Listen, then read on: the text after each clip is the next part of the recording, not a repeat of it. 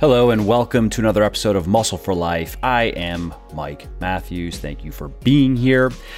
Now, over the last 6 or 7 years now, since I've been in the fitness racket, I have sent and received, my inbox is over 150,000 emails now, and I get hundreds of emails every day. And a few things that I hear fairly often are some variants of, I don't have time to work out, or eating properly is too hard, or I've tried everything and I'm still out of shape. I guess fitness doesn't work for me. I guess it's just not in the cards. And I hear these things, especially from people who are in their mid-30s is where it starts, and then older, 40s, 50s, and beyond. Now, whether these people have fallen off the wagon and they're just trying to get back into shape again, or in some cases, they've never even tried to get in shape, they've never really been serious about fitness, they are frustrated. And I understand building muscle and losing fat is not easy, and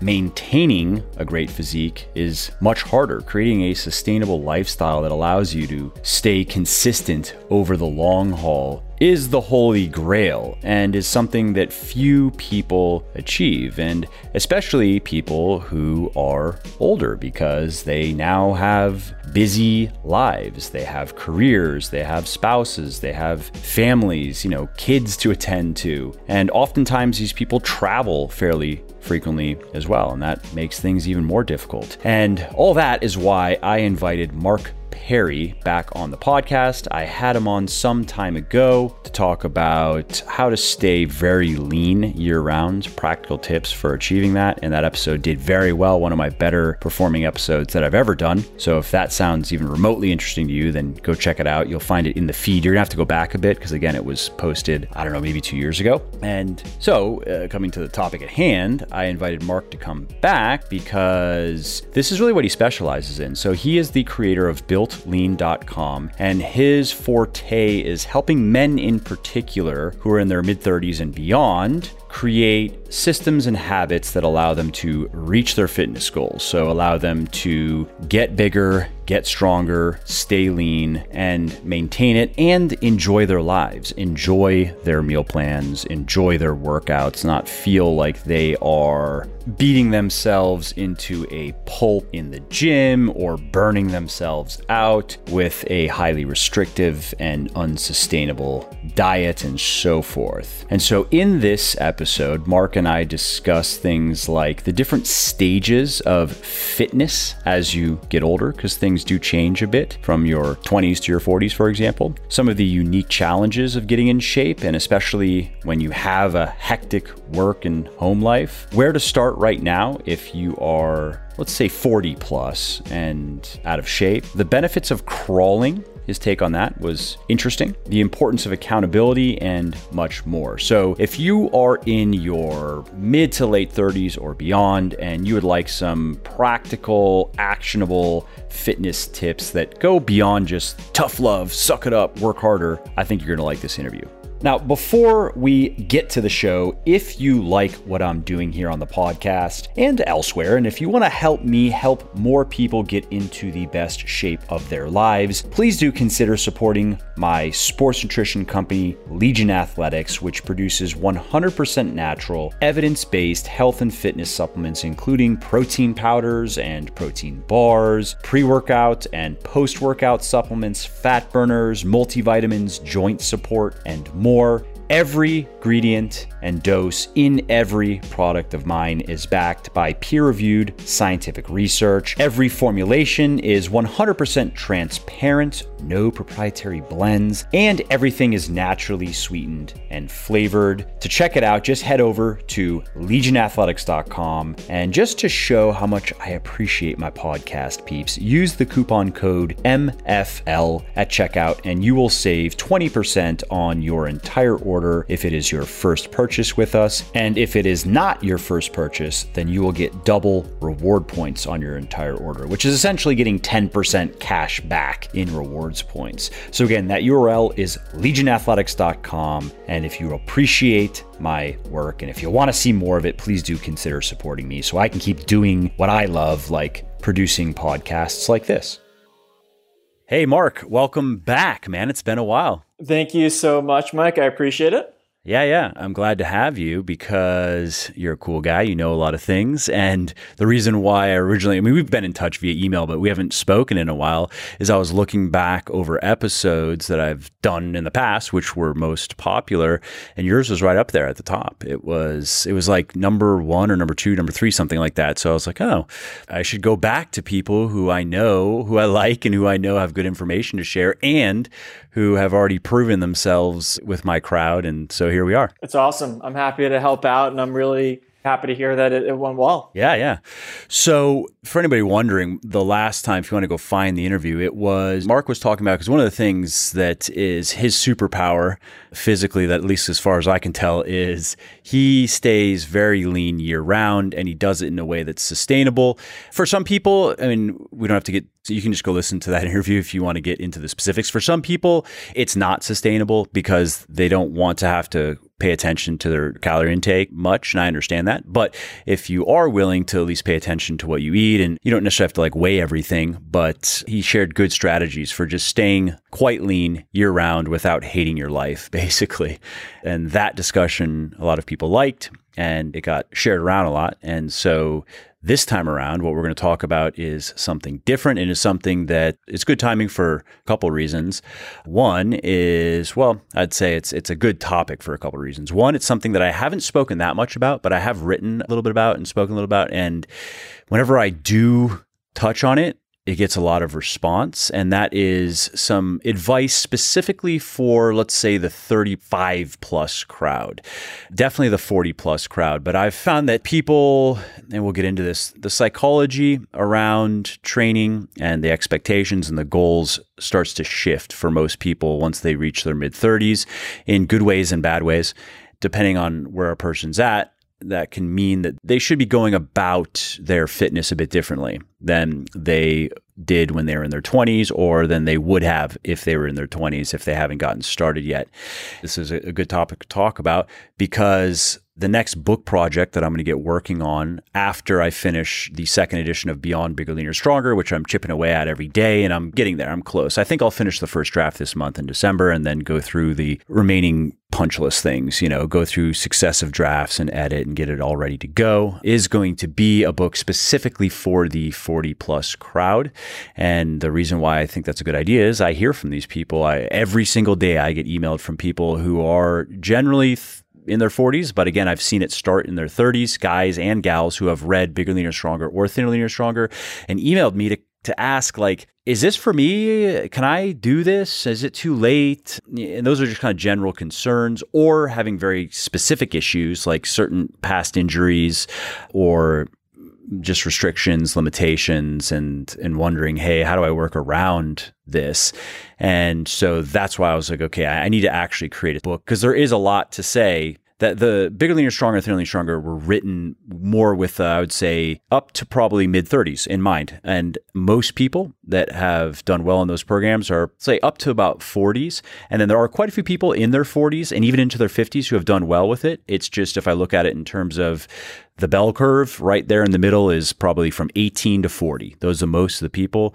And if I were to write a book specifically for the 40 plus crowd, it is a different discussion. Some of the stuff is going to be no different, like energy balance is energy balance, but there are a lot of things that actually do need to be discussed differently, and there are different myths to address and different kind of fundamentals to discuss, and then different implementation in terms of like what to do in the gym. And so after 5 minutes of rambling, hijacking the conversation, that's what I wanted to bring Marc on to talk about, because this is really what he specializes in, is working with people who are busy. And let's just say 35 plus, in many cases, were once fit, but not now anymore, or maybe we're never fit, we're never into working out, and also maybe do have some injuries that they've sustained in the past that now limit what they can do, or are concerned about, not wanting to get hurt. And when those people were to read, when they read my books, Bigger, Leaner, Stronger, or Thinner, Leaner, Stronger, which tell them, hey, get in the gym, start squatting, start deadlifting, start bench pressing, that can work, certainly. And it can work for people who are in their 40s and even 50s and even 60s. I've heard from people in their 60s. But you do need to be in a pretty good place physically. You don't have to be fit per se, but you have to have a body that works pretty well, that isn't going to hurt or get hurt when you do get in there and start squatting some weight and deadlifting some weight and so forth. So long preamble, but that's what we're here to talk about. And over to you, Mark. I think it's a great overview. And so yeah, I focus on really helping these guys get consistent with their exercise and eating, right? Because the truth is, I mean, how many guys are really consistent with both their eating and exercise for a sustained period of time, right? The answer is usually pretty few guys, right? And so, I help a lot of these guys. At one point, they might have been fit, so maybe some of these guys are yo-yo diet, like have this yo-yo style. Maybe they're kind of a spectator. They're maybe on the sidelines looking in. They're kind of thinking about getting back in the game. Or maybe they're just hit a plateau and they're like, man, I just need to lose that 10, 15 pounds. I just can't figure it out. I really help these guys get results as efficiently as possible and really sustain them for the long term. And just to be clear, do you work mostly with men or exclusively with men? Yeah, it's a great question. As of now, it's exclusively with men. In the past, it's been 90% men. So I'm like, you know what? I think it's best for everyone to really just focus on guys because I think they have unique challenges and that's what I focus on. Okay, good. Yeah. And also in my experience, I have a coaching program, which I don't personally coach anybody currently. And it's like I'm pretending people don't think they're working with me. I have a whole team of people, right. But our female clients almost always prefer to work with our female coaches. And I understand because when you're talking to a guy about anything related to fitness, you are speaking in terms that he thinks in. Like you really do understand exactly who you're talking to because you probably were in his exact position at some point in your life, and you understand the unique obstacles that guys face, both physical and psychological.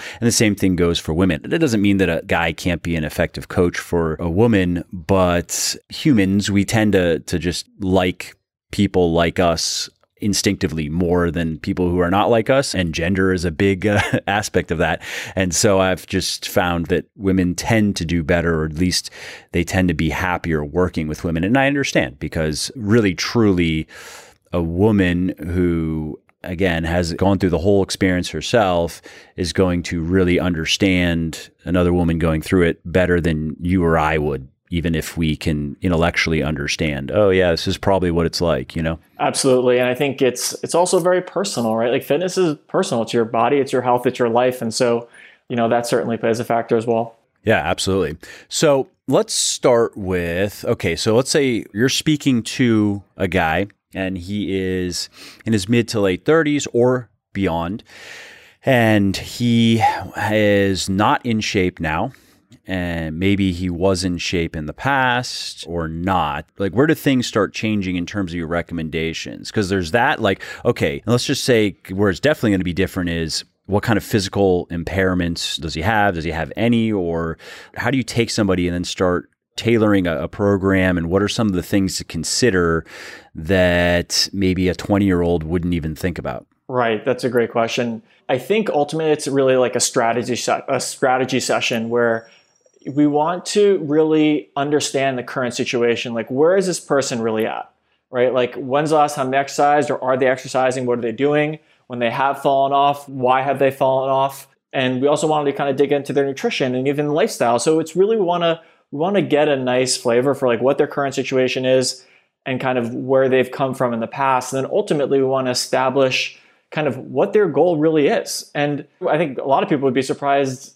Most guys could not clearly articulate what their goal is. Like, okay, I want to get this by this date. Very, very few, right? And so I think helping guys crystallize where they really want to go is hugely valuable. So it's really a combination of like crystallizing the current situation where they are. And by the way, helping guys express this. Because as we both know, like guys just aren't as communicative as ladies in general. And so like helping guys express and create awareness for like, okay, here's my current situation. Here's where I really want to go. And then I can, create something that really helps bridge the gap. And how does that discussion usually go with people that you work with? Let's just say, this is a 40-year-old guy and he's not in shape now. What are you're going to guide those discussions toward realistic expectations. So how does that look for the average guy I think we could probably lump, I think you would agree, probably at least 35 to 45, if not 35 to maybe 50. Like, I've written about this. In my opinion, you can look at things in terms of phases, right? So they're just ranges of, if you're in this kind of phase of your fitness and in this age, and that would range from this to this, here's generally what you should be doing. Here's generally what you should be expecting. Here's generally what you should be avoiding, type of view, Right. I think that's a great point. And so like one way I think about it is in terms of stages, right? Like kind of stage one is kind of like maybe 30 plus pounds to lose. Like you kind of fell off the wagon, maybe the weight creep, right? A lot of guys, it's like, okay, you have kids, you get a new job, you got a longer commute. And next thing you know, your weight is creeping up, and it's creeped up for like 5-10 years. You're like, oh my goodness, what's going on? And so that's kind of one area. And then I think phase two is kind of like, usually it's a little bit, and typically, and again, this isn't perfect, right? Like obviously the phases kind of flow together, but, or stage one, the guy may not be exercising at all, right? And he may not be eating well at all. And then stage two is usually maybe 10 to 30 pounds to lose. Maybe he's exercising here and there. He might even be exercising consistently, but his eating's all over the place. Maybe he travels a lot. He's just having trouble finding the time to exercise, right? And to get everything work together. And then stage three is really, okay, I'm within striking distance of my goal. Maybe he's hit a plateau and he just needs to like lose the last 10 to like really feel great and just make some optimization improvements. And so of course, again, they're not like clear cut, right? Like it depends on the person. Like some guys who are 30 plus pounds, like they actually exercise relatively consistently. But it's really, I think those are kind of like three general stages. At least those are the guys that I've worked with a lot in the past.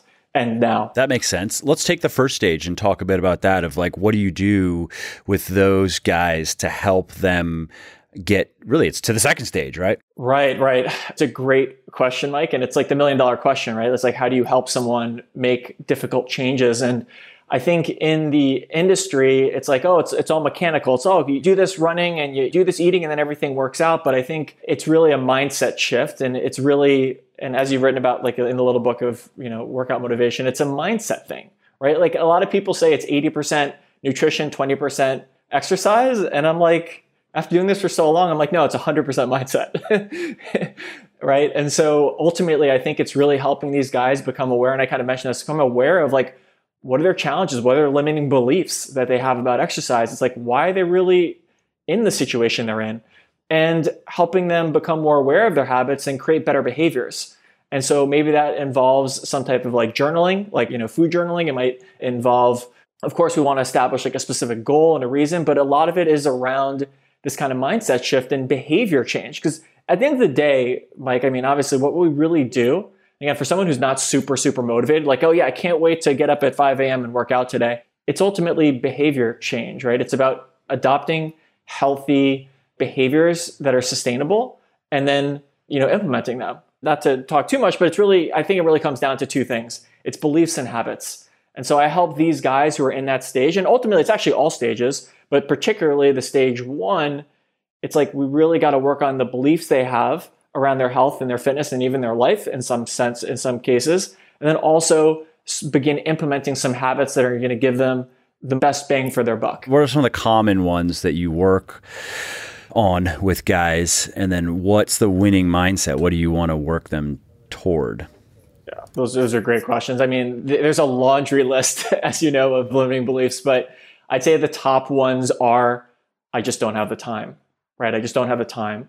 Another is, I have a hectic schedule. I just don't have the ability to eat properly because my life is like, sometimes gets like a tornado.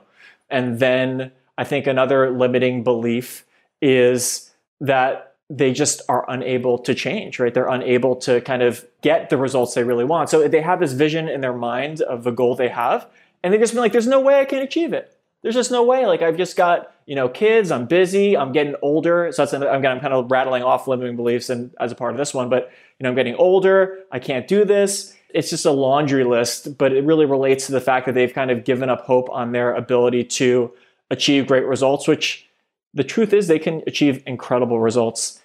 It's just their own limiting beliefs that are holding them back. Yeah, I totally agree. Let's dive into those a bit more. So, and it's interesting that some people might be thinking like, oh, are those really beliefs though? I don't have time, or maybe I don't have the energy. Like I only have so much time. Look at how busy my schedule is. But I totally agree with you in that, okay, let's talk about time, right? So if you are going to have that discussion with somebody, what does that look like? I'm suspecting that it goes in the direction of priorities, right? Like it's not that you don't have the time, it's that you are not giving it the time, right? That's huge. And also when people just throw the I don't have the time objection, so to speak, they really do. So what I have done is I've developed a program that's 3 workouts a week for 30 minutes based on strength circuits. You literally get flexibility, conditioning, and strength benefits. And it's like anyone can do 3 workouts a week for 30 minutes, right? Like it's hard to say you can't. And anybody thinking, oh, well, I don't know if I can, how much TV do you watch?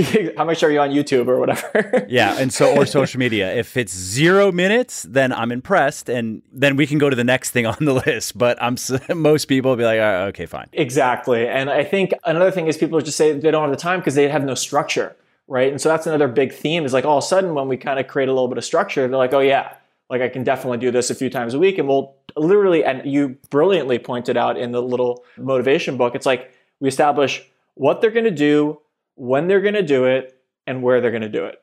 That has a dramatic impact because all of a sudden the human brain's like, okay, done. I've got it done. So we lock in specific days and times they're going to do a specific type of workout. And so anyways, yeah, the time objection, it's like, it's typically a matter of priorities and lack of structure. Yep, that's the lack of structure is a good point too, where I've corresponded with so many people over the years now, but I've had people keep time journals before just so they can get an idea of where their time's going. And often, like when they've said, oh, my life is so chaotic and things are changing every day and I don't know when I could schedule workouts, and say, okay, well, for a week, why don't you just track everything that you're doing, like from the minute that you wake up until the moment you go to bed. In the Notepad app in your phone, you don't have to have a journal or an app, anything fancy. Just keep notes on exactly what you're doing when you're doing it. And they were often surprised at how much time was just being frittered away on frivolous things.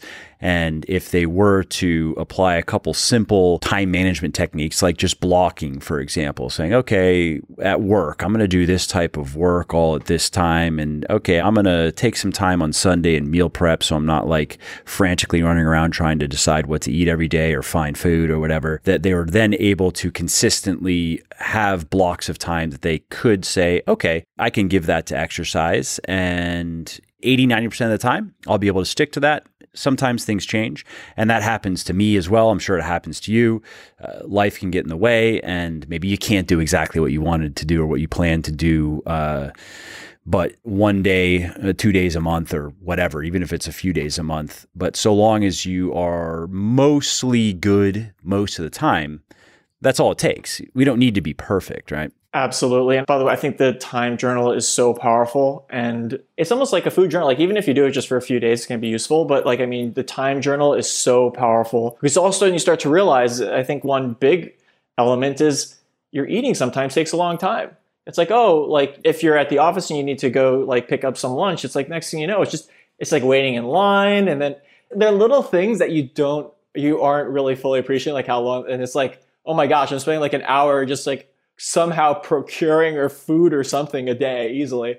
And so as you're saying, it's like, yeah, you're frittering away all this time in your day. And it's almost become like something you don't realize until you actually journal it and make it aware, and you become aware of it. Yeah. It's actually probably worth doing. When you say that, I think of, for me, for anybody, once a quarter or something, just for a week, and then step back and look now, okay, where is my time going? Does this make sense? Are there any obvious kind of yellow or red flags where it's like, oh, wait, like you're just saying like, wait, I'm spending how much time on, I didn't even realize that I'm spending that much time on something that I could easily, whether it's delegate or make more efficient or just eliminate altogether. It's probably just a useful exercise, particularly for people who are busy and who are trying to get the most out of every day and who don't like feeling behind or overwhelmed. Absolutely. Totally agree. Hey, if you like what I am doing here on the podcast and elsewhere, and if you want to help me help more people get into the best shape of their lives, please do consider supporting my sports nutrition company, Legion Athletics, which produces 100% natural, evidence-based health and fitness supplements, including protein powders and bars, pre-workout and post-workout supplements, fat burners, multivitamins, joint support, and more. Every ingredient and every dose in every product is backed by peer-reviewed scientific research. Every formulation is 100% transparent. There are no proprietary blends, and everything is naturally sweetened and flavored. To check everything out, just head over to legionathletics.com. And just to show how much I appreciate my podcast peeps, use the coupon code MFL at checkout and you will save 20% on your entire order if it is your first purchase with us. And if it is not your first purchase with us, you will get double reward points on your entire order.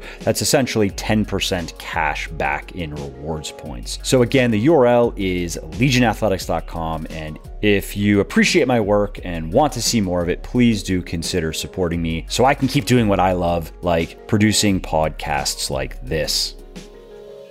Let's talk about I can't eat properly, that objection. Right. So I think it really comes back to a lot of structure. So there are a few different kind of challenges guys have, right? One might be kind of late night snacking. One might be they're doing pretty well during the week and then the weekend spiral happens and then it's just complete chaos or just can't keep with the eating during the weekend, or, maybe just dinner in general. It's like they eat pretty well for breakfast and lunch, and then like dinner is just, the whole idea of portions just goes out the window, right? It's like, okay, I'm just going to stuff my face.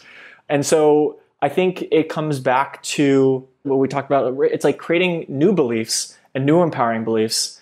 Like maybe you don't have to eat a ton of food at night because it affects your sleep, right? It's like kind of making that causal relationship, because if you eat a huge meal at night, it's absolutely going to affect your sleep. Especially if you include alcohol too. Oh my goodness, yeah. So, alcohol is certainly a big challenge, and that is going to curtail results. Just anecdotally and just empirically, based on my own experience working with a lot of guys, that is a results killer. Even just a little bit of alcohol sometimes, and so I think, changing beliefs, creating new empowering beliefs, and also creating, specific tactics. And as we were talking about, like a little bit more structure. So a lot of guys, it's like they skip breakfast. Like what guy hasn't said they're intermittent fasting, right? It's like everyone's, oh yeah, I've intermittent fasted. Like that's what I'm doing right now. But it's like at the end of the day, creating structure can really, really help. And creating like specific like fallback meals or go-to meals can be really helpful as well. How does that look specifically for people that you work with? It really depends. Just for people wondering, like, what are some common examples? Because chances are, of course. Yeah, of course. I have people listening who are probably in similar situations to many of the people that you've worked with and feel like maybe they haven't been able to eat properly, really for the same reasons or very similar reasons as many other people that you've worked with. Absolutely, absolutely. And so, again, I think it really depends on the person, right? Each person has their own kind of challenge, and it's ideal to focus on that specific challenge. But in general, it's like coming up with even like a template. For example, it's like maybe you have a shake in the morning, maybe you have a certain type of lunch in the afternoon.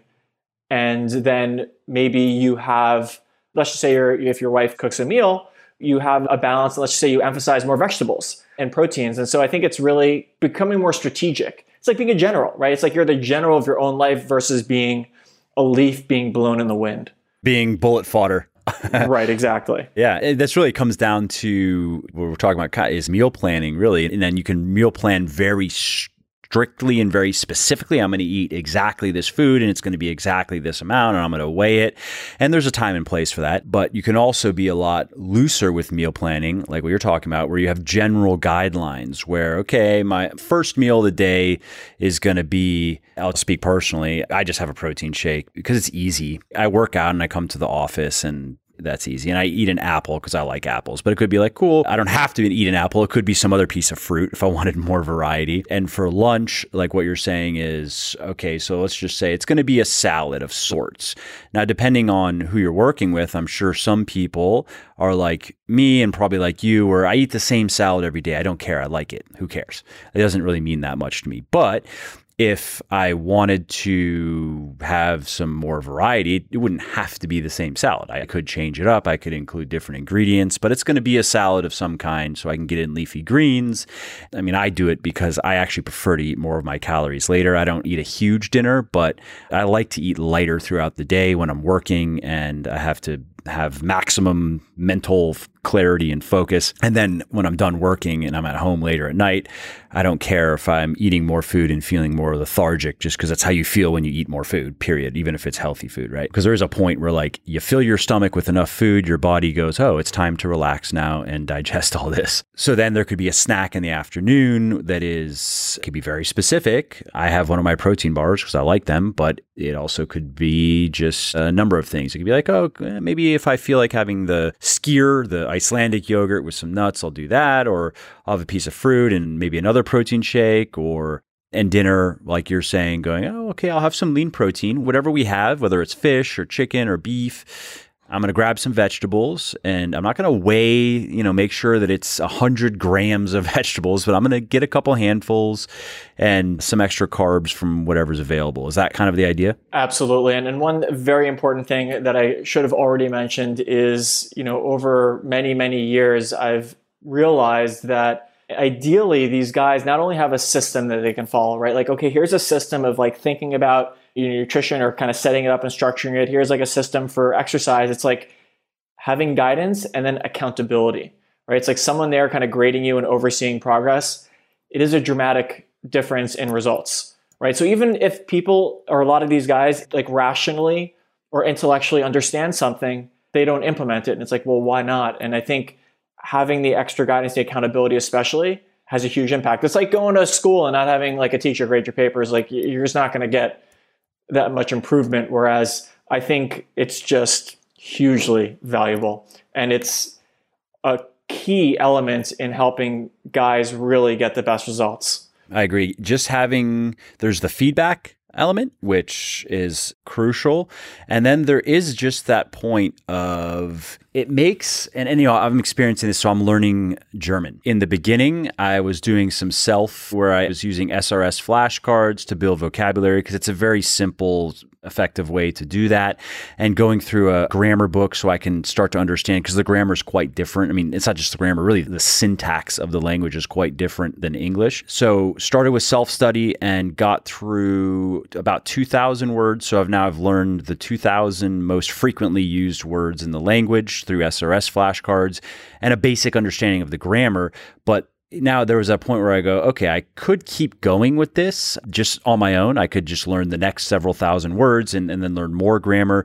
But I know that I'm going to get more out of regular speaking now. Like I think now of another example of learning golf. I'll leave it to one tangent, but where I go, okay, I know now that speaking regularly is going to benefit me actually more because my vocabulary is now getting to a point where I can understand now. My wife is German, so I've been listening to German for a long time, but I never understood any of it because it's so different than English. Like you could listen to German speak for the rest of your life and you will know nothing. Like if you don't go about learning it, you will never figure it out. It's such a weird language. The words are different and how you structure sentences is so different that until you start understanding really how the language works and building vocabulary, it just sounds like fucking gobbledygook. And so, but now I'm at a point where I can actually start understanding a lot of the discussions she has, conversations with her mom, for example, where there are certain words now where I'm like, I don't know what that word means, but I understood a lot of the context. And so I'm working now with a tutor. And the reason why is there's a difference speaking with a teacher. It's what she does. She teaches German for a living, and speaking with my wife, because she's now kind of running the program now, saying, okay, this is where you're at. This is the next thing we're going to work on. And here's how we're going to go about it. And then after that, like I can try to talk to my wife about things I just want to talk about. But the point is I've experienced that just what you're talking about, even with German. And I'm not a person who really tends to struggle with motivation per se. But what I found is that it definitely was getting less interesting just doing flashcards and studying a grammar book. And there was a point where now working with somebody, it makes me more interested in the activity and the fact that I have to show up every week. We just do one lesson a week. And so I'm still working on building my vocabulary and working on learning the grammar more because I might as well.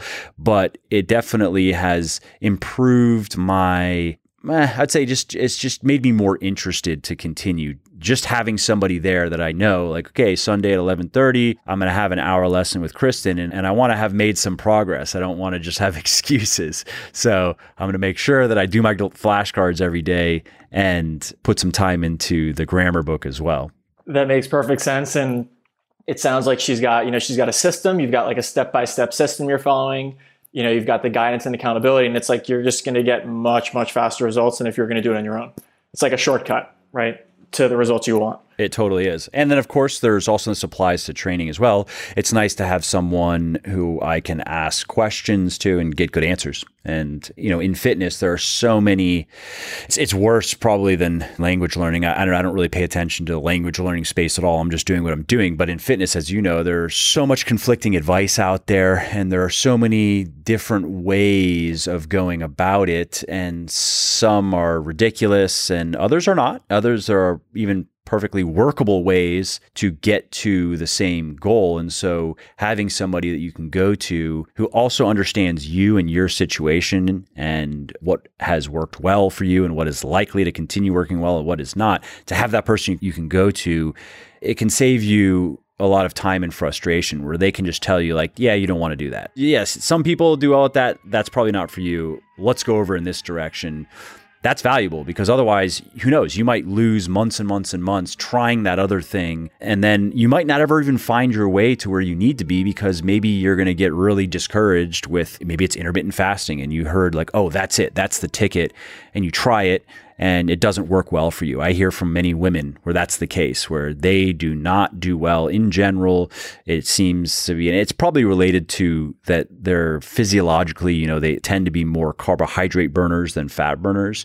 And so what I've found working with many women is those longer extended, even if it's just an 18 or a 16-8 program, like a lean gains program, by hour 12, many women are not feeling good.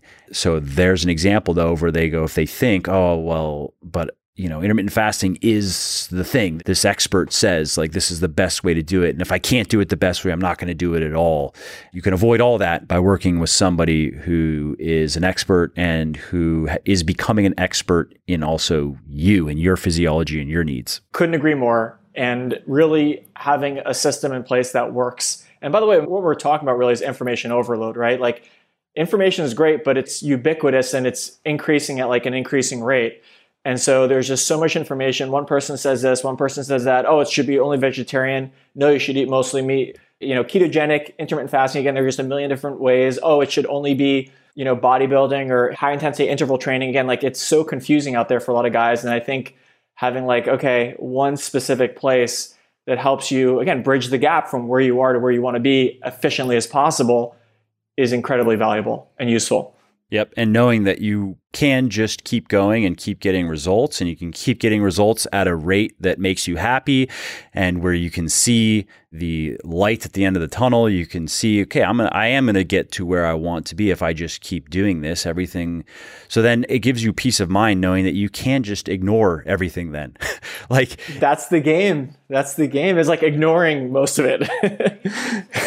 Basically like figuring out what works for you and just sticking with that. And this is true for many people who are getting into fitness. For what they want to do, they can do just that. They can figure out, and it's really just going to be the basics, the fundamentals, maybe tweak things a little bit to fit their exact needs and do just that. And they could then ignore everything else if they wanted to and get to exactly where they want to be and be perfectly happy with their fitness and their health.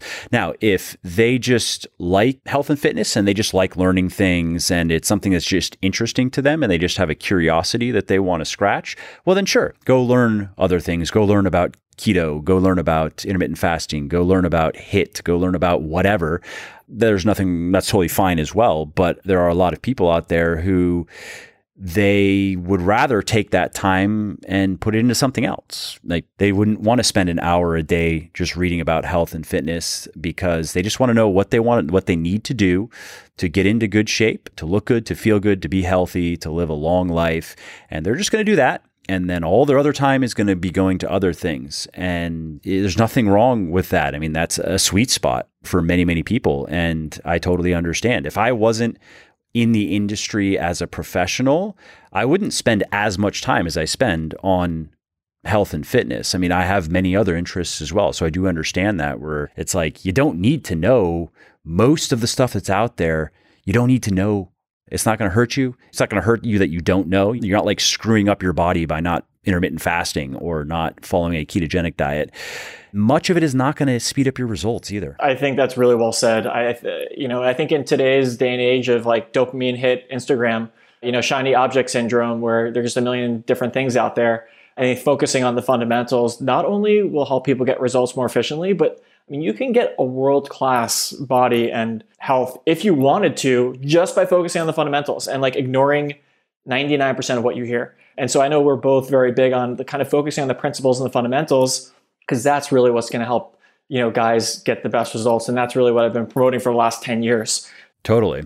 And one final note on that, and then I want to move on to this other limiting belief that you had mentioned about, I just can't change. I'm kind of just stuck like this. But one other thing is that, and this is just top of mind for me because I'm wrapping up this new second edition of the sequel to Bigger, Leaner, Stronger, which is meant for intermediate and even advanced weightlifters. So even there, what we're talking about is how do you get maybe to put specific numbers, like this is a book called Beyond Bigger, Leaner, Stronger for anybody listening and wondering. So this is for men specifically, and I will do one for women. It's going to be after the middle-aged book though. And so really what we're talking about is, let's say the final 30% of muscle and strength gain really is what we're talking about. Like what I give in Bigger, Leaner, Stronger will get, I stand by the statement that I think everything in that book will allow the average guy to get the majority of the muscle and strength available to him genetically. Not all of it, but certainly more than 50% of it. And if you put that in absolute numbers, the average guy can gain probably 40, 45 pounds of muscle genetically. That's it. That's what he's going to be able to do. Bigger, Leaner, Stronger should be able to get him his first 20 to 30. Now, if he wants to see what else he's got, then he's going to have to do things a bit differently. But even that, so now we're talking about for that guy, he's an intermediate weightlifter, he's strong, he's gained plenty of muscle. A lot of it comes down to just more fervent application of the fundamentals. It's not that you abandon everything that you learned about progressive overload and volume and intensity and frequency and those basic training variables that you have to know how to program properly to get results. You just have to take those things, and most of it is just turning up the volume knob. You just have to ratchet up the overall intensity a bit, work a bit harder in the gym on those fundamentals. And there are a few kind of, you could say, fancy, advanced type of techniques that you could consider adding that I talk about in the book. Like there's a place for drop sets. Mostly it's just time savings. There's a place for rest pause training. There's a place for calorie cycling if we're talking about dieting, but those are still more peripheral. You don't necessarily need them. A lot of what it comes down to still is just taking those fundamentals and doubling or even tripling down on them. And I'm sure you've experienced that in your training as well. Absolutely. I mean, for someone who wants like more extreme levels of strength, like for example, I mean, I did last year, I pressed half my body weight over my head with one hand, like strict standing, just pressing. And it was not easy. But the thing is it's just really getting good at the fundamentals. Like for example, if you want to get like insanely strong, if you can deadlift double your body weight, like no problem, like you're going to be strong at everything else. The thing is you could attempt to do 15, 20 different exercises, but if you just get really good at like a deadlift or a squat or like, I mean, you're going to be a strong animal. I mean, you don't need to. And you're going to look strong. You're going to look like an animal. You'll be like, okay, that guy can like rip like my arms off. So the point is like, it doesn't take a lot. Like if you get really good at the fundamentals, I mean, you can get beastly strong. And the same thing, like it's just in terms of, flexibility and conditioning, I kind of call it the exercise triad, right? It's like strength, flexibility, and conditioning. And it's like getting a nice blend of those. And again, I think for people who want to get like beastly strong, as you were saying, like that next level, focusing on the fundamentals is great. But even people, if they just want to improve their health and well-being, the fundamentals still work. So it's really, they work in both situations. Totally. So let's shift gears quickly back to what we were talking about previously. And let's talk about the limiting belief that like where they just think they can't change or they're just kind of stuck like this. And in my experience, just to add to that, oftentimes when people feel that way, they've tried and failed a number of times previously. And so in some ways, it's not even an illogical conclusion, where they're like, well, I've already tried 5 things before and failed. So chances are, probabilistically speaking, whatever you're going to tell me to do is probably not going to work either. It's great that we're talking about this because not many people talk about this. First of all, I just want to say that. But yeah, there are a lot of guys out there like, listen, I tried this. I tried intermittent fasting. I tried ketogenic. I tried this exercise and it just hasn't worked. And I think it kind of goes back to what we were talking about, which is like, have they had any accountability, right? Have they been using a system that actually works with their life? The answer is probably no. In fact, it's definitely no, right? They've kind of taken the lone wolf approach, which is what I call it, where guys just, I'm going to do everything on my own. I don't need any help. That doesn't work well for almost anyone. Like anyone who's performing at a very high level has got coaches, they've got systems in place. To say the least, right? Like anyone performing at a high level at all. And oftentimes they didn't even build the systems. Like they're just following them. Yeah, exactly. They were given to them by experts and they just go, sure, yeah, I'll do that. Absolutely. And so, it's this kind of lone wolf approach. It's hard to understand the cause and effect of things. And so, you're kind of chasing your tail. You're in this like chasing your tail, banging your head against the wall situation. Whereas, if you really have a system that hits on all cylinders, it's not just like an exercise thing. It's not just an eating thing. It's like a overall like mind, body, and like health thing, right? It's like life thing. It's like you can't just slice off one little aspect and expect to make a major body change and health change. Like it's really a holistic whole thing.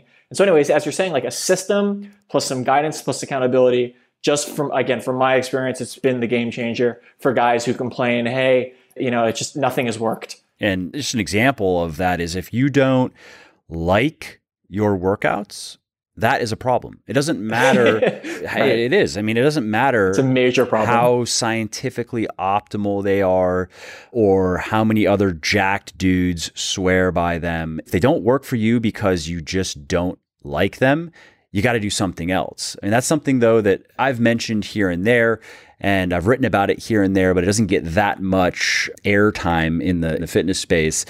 A lot of the advice is more just kind of aggressive, this is you just suck it up and no days off and stop complaining, stop being a little bitch, whatever, right?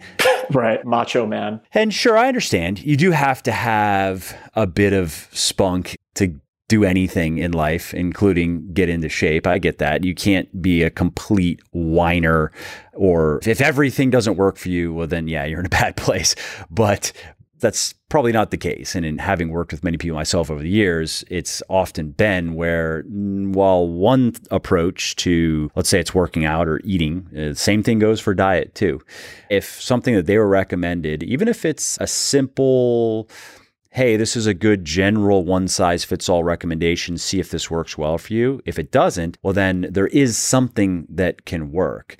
For example, I've emailed with many women over the years who have gone from reading Thinner, Leaner, Stronger, getting in the gym, getting strong with barbell training, losing weight, and then being like, okay, I want to do something else now. Like I'm very happy with what I've achieved, but it's feeling a bit stale. And then many women have enjoyed going from just kind of the solo lone wolf right in the gym, just lifting weights, to classes. And they found that as a new, exciting, fun challenge that allowed them to continue to have the body they want and to be healthy and look forward again to their workouts in the same way that they did in the beginning. And then oftentimes, and again, I've been in touch with people now for years, like the same people for years, where then what they'll do is they'll come back then to barbell stuff. And it's okay if one approach doesn't work for you, Mr. or Mrs. Listener, just because it worked for somebody else. If it doesn't work for you, the thing is, like, let's find what does work for you.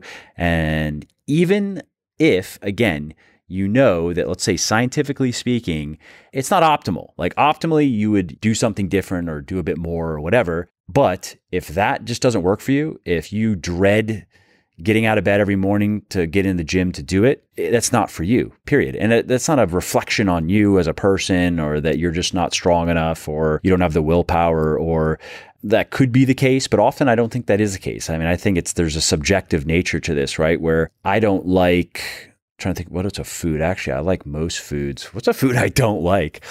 Anise, is that how you pronounce it? Anise? How do you pronounce that? Anise, that spice? I don't, you know what? I'm not even. Anise, whatever it is. I don't like that spice. I just don't like it. It tastes bad to me. And I do like a lot of, and it doesn't matter how many times I eat it, I just don't like it.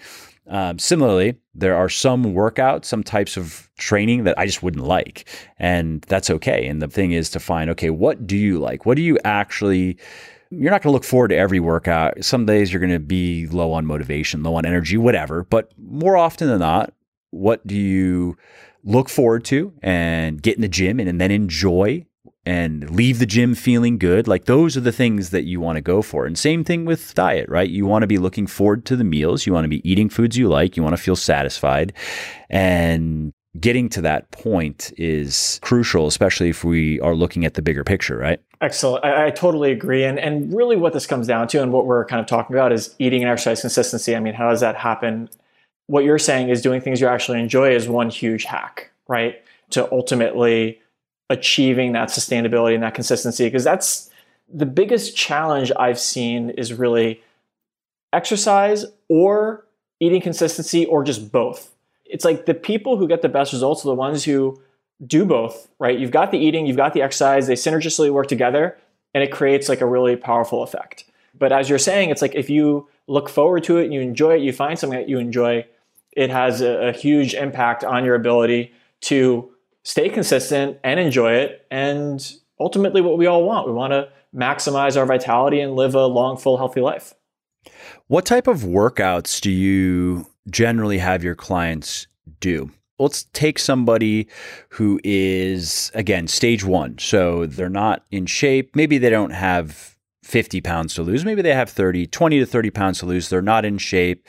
Where do you like to start with them on the exercise side of things? Right. So those guys, I think they're ready to get straight into strength circuits. I mean, that's kind of my bread and butter, so to speak. I really love it. And it's something I do religiously 3 times a week. And so I'll give them, a program that's based on the strength circuits where it's, again, 30 minutes, starts with a warm-up, goes into circuits, typically 5 exercises done a few times, have a little bit of a finisher at the end to kind of lock in, get a little bit more conditioning, and then the end is like a cool down and some stretching. So literally in 30 minutes, it's timed. Like that's a huge deal, right? Like when something's timed, it's like the workout density, right? You can get a lot more done in a lot less time.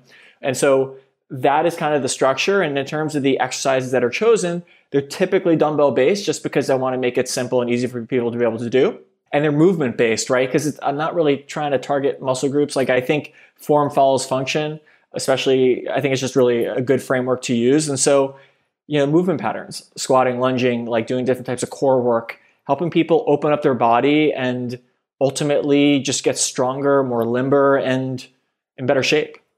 What are some of your favorite exercises to do yourself and to have your clients do for that? Because really what you're talking about is, I guess you could say functional fitness, although that's kind of a loaded term because it can mean different things, totally. You know what I mean? But these are functional movements in that, like the squat is a functional movement.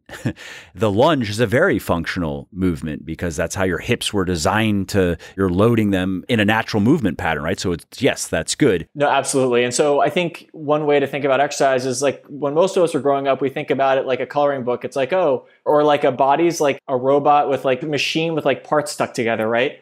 But to think more in terms of movement patterns over muscle groups. And like, just to give you one example of like an exercise that I think is actually tremendous, either as a warm-up or part of your actual routine, is crawling, literally crawling on the ground smoothly. I know this is a thing too. I have never done it, I'm going to say, but I've seen people in the gym doing it.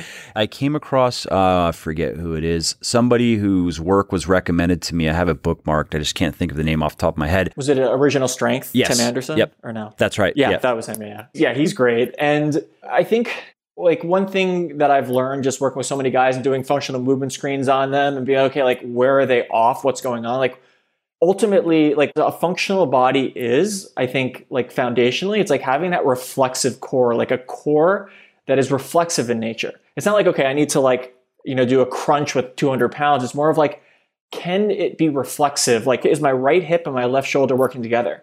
Because it's like a cross pattern. What do you mean by reflexive core? Reflexive, I mean, it's like a reflex driven. It's like, okay, I reach for this and the right muscles are firing in the right sequence, almost like an orchestra. It's like perfectly timed. And that's how I really think about human movement, right? Because that's really what this is about, is how do you move well for the long haul? Instead of just focusing on the aesthetic, it's like, oh, I want the six pack. I want like my shoulders to look like this. It's like, we want to move well for a long time. So when you're 60, 70, you can bend down and pick up your grandkid and it's not going to be an issue, right? You're not going to like rip your back out or something like, And so I think moving well and creating that reflex driven type of core is incredibly valuable. Anyways, crawling it's a really interesting exercise and it's weird. It sounds like, okay, what the hell is this guy talking about? But and so by the way, actually, I think crawling forward and backwards is actually really powerful. What are the benefits of doing that? Right. And again, there are a lot of different types of functional exercise. I think this one is particularly powerful that people just don't talk about or think about. What's so powerful about it is the way the body moves, it's really kind of rotational, right? So a lot of exercise that we do in a gym is like just in one place. It's like frontal and plane, where you're just of... It's like up or down, or it's forward and backward, and that's exactly up or down, forward and backward. Whereas there's a whole rotational element. It's really captured with, even when you walk, by the way, you're actually rotating, right? You're rotating your shoulder forward, you're rotating your hips. It's actually rotational walking. So you're walking forward, but you're actually rotating in order to walk forward. And so with actually like crawling on the ground, it helps develop your core, and so your right shoulder should be working with your left hip. And it actually helps open up people's hips and become more flexible. It helps activate the core. And one big thing is, as you know, with deadlifting, like when you activate the core, the hips just open up and you can get much more depth. And you're like, oh man, I thought my hamstrings were really tight. Well, actually, it's like the whole complex is just jacked up.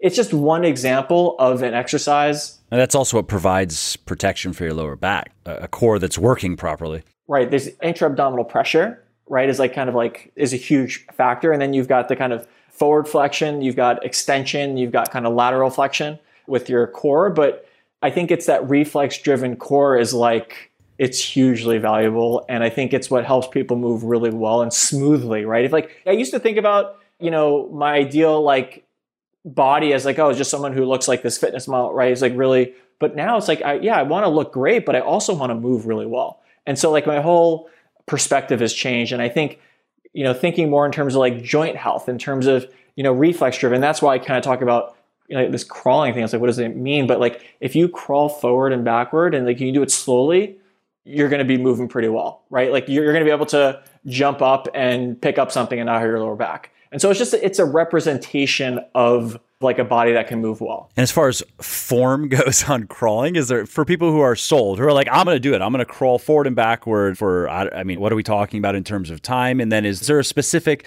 where you're like, yeah, just go search for this type of crawl, do this for a minute forward, a minute back, or whatever. Like for people who are like, I want to do it, I want to see the difference. And by the way, just to be clear, like crawling is not part of every workout I do. In fact, it's like not many. When I say not like the workouts I give to most guys, like it's not part of it because they're not going to do it in their own gym, but it's something that is a part of some. Right? It's something that I think guys should know. So in terms of like, okay, how to build this in, I think you just do it as part of a warm-up. Just do it a few forward, a few backward, just to kind of get the blood flowing. I mean, if you look online, there are a million different ways to do crawling. I mean, there's leopard crawling, there's bear crawling, there's a million different ways to do it. But just in terms of how I do it, I personally have it as part of my kind of like warm-up routine. It's something I literally like religiously do because I just go forward and backward.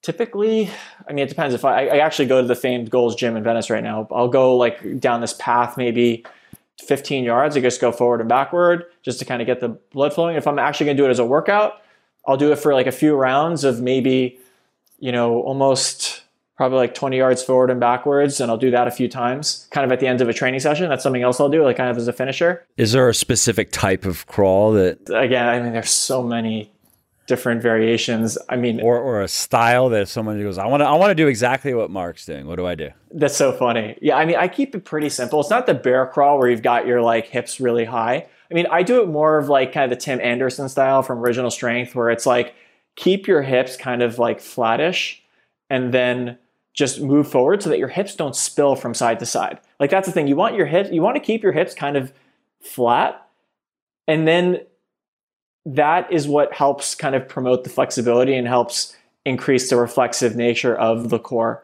And by the way, I mean, ultimately it's like crawling, like instead of like hiking or climbing, right? You're climbing upwards. That's also like incredibly powerful and functional, right? Yes, it's similar, a similar type of movement, but you're just moving laterally instead of horizontally, right? Right, exactly. So if somebody were to imagine they were kind of climbing up a wall, but on the ground, then that would be probably more or less the right type of movement. Right. That's kind of what it's like. That's actually what it's like. But again, like I think that the big key is ideally keep your kind of hips flat and try to avoid them spilling from side to side, which is not easy. That's where the reflexive nature goes. And then I think there's a lot out there that you can check out, but ultimately just making it look smooth. That's the hardest part. Is if you can make your crawling actually look smooth, you'll be at a different level. Seriously, like you'll be like just in terms of overall function and health. But I'm just giving you a random kind of exercise that I guess it's a little bit different than most people have heard. You know, it's something that I think is useful. It's something I personally use in my warm-ups all the time. Yeah, great. No, it's a great tip, and it's one that I don't think has been shared ever on my podcast. It reminds me of I did an interview with Dan John months ago where he shared I'm a huge fan. He's a good dude. He shared a simple shoulder tip that I had never heard, and it was simply to hang for like 30 seconds, I think it was, no more than a minute a day. That's all it takes to improve shoulder health. And it's something that he just has always done with his athletes. And he's seen it. For example, he was saying that it's helped a lot of baseball pitchers who obviously they just wreck their shoulder for a living. And he's also worked with a number of discus throwers and people who just are prone to have shoulder issues. And just hanging, I think it was only 30 seconds, hanging 30 seconds, definitely no more than a minute a day, was often enough to alleviate or even eliminate the problems they were having altogether. Right. So, I mean, hanging's huge. It comes down to your grip and your core, right? So the crawling thing is a kind of a core thing. I mean, grip is huge. And one other thing to mention, just like a simple exercise that also, since you brought up Dan John, is like a farmer's carry. Yeah. He talked about that too. Yeah. Very, very powerful exercise and something as part of the programming that I do. So incredible. And it's not like you're not like curling anything, but it's just in terms of overall strength and longevity, like a farmer's carry is really powerful because like when you get your grip strong and your core strong, the game changes. Like you're going to be a strong person.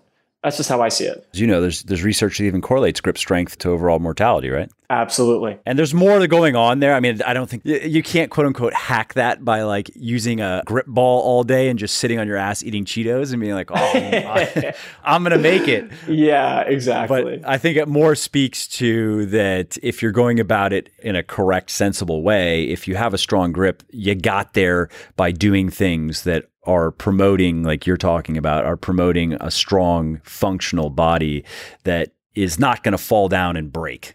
I think you said it perfectly. All right, man. Well, this was a great discussion. As expected, I really appreciate you taking the time. And let's wrap up with where people can find you and your work if they would like to work with you directly. Do you have availability? How does that work?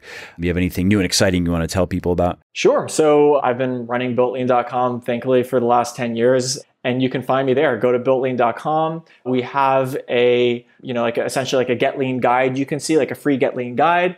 And then at the end, you can set up a conversation with myself or someone on my team if you are interested in getting started with our program and system, to help you get a lean body, right? To go from where you are to where you want to be, to bridge that gap. But go to builtlean.com. You can check out like a free video, and then you can book a call with myself or someone on my team. And, we can kind of discuss where you are and where you want to go and go from there. Awesome, Marc. Well, thanks again for taking the time. I really appreciate it. I look forward to the next discussion. Awesome. All right. Thanks, Mike. And enjoy the rest of the day. All right. Well, that's it for today's episode. I hope you found it interesting and helpful. And if you did, and you don't mind doing me a favor, could you please leave a quick review for the podcast on iTunes or wherever you are listening from? Because those reviews not only convince people that they should check out the show, they also increase the search visibility and help more people find their way to me and to the podcast and learn how to build their best body ever as well. And of course, if you want to be notified when the next episode goes live, then simply subscribe to the podcast in whatever app you're using to listen, and you will not miss out on any of the new stuff that I have coming. And last, if you didn't like something about the show, then definitely shoot me an email at mike@muscleforlife.com and share your thoughts. Let me know how you think I could do this better. I read every email myself, and I'm always looking for constructive feedback. All right, thanks again for listening to this episode, and I hope to hear from you soon.